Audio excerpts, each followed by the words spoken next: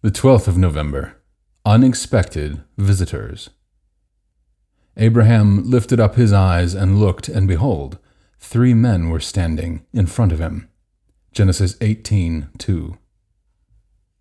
Unexpected visitors can cause panic or joy, according to who they are. Panic may be because they catch you unprepared. Joy when it is great friends whom you haven't seen for ages. Abraham may well have been having a rest in the shade of his tent when he became aware of 3 visitors, one of whom he immediately understood was none other than the Lord himself, one of those rare appearances of the Son of God, Jesus, in the Old Testament.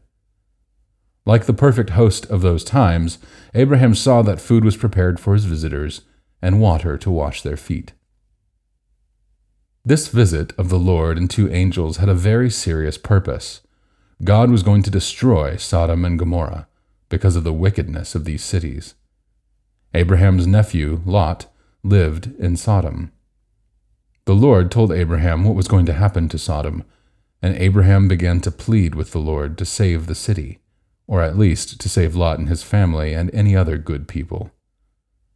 The Lord agreed to Abraham's request, an amazing instance of the grace of God and of Abraham's boldness in praying. And the 2 angels rescued Lot and his family. There were no other people in the city who loved God.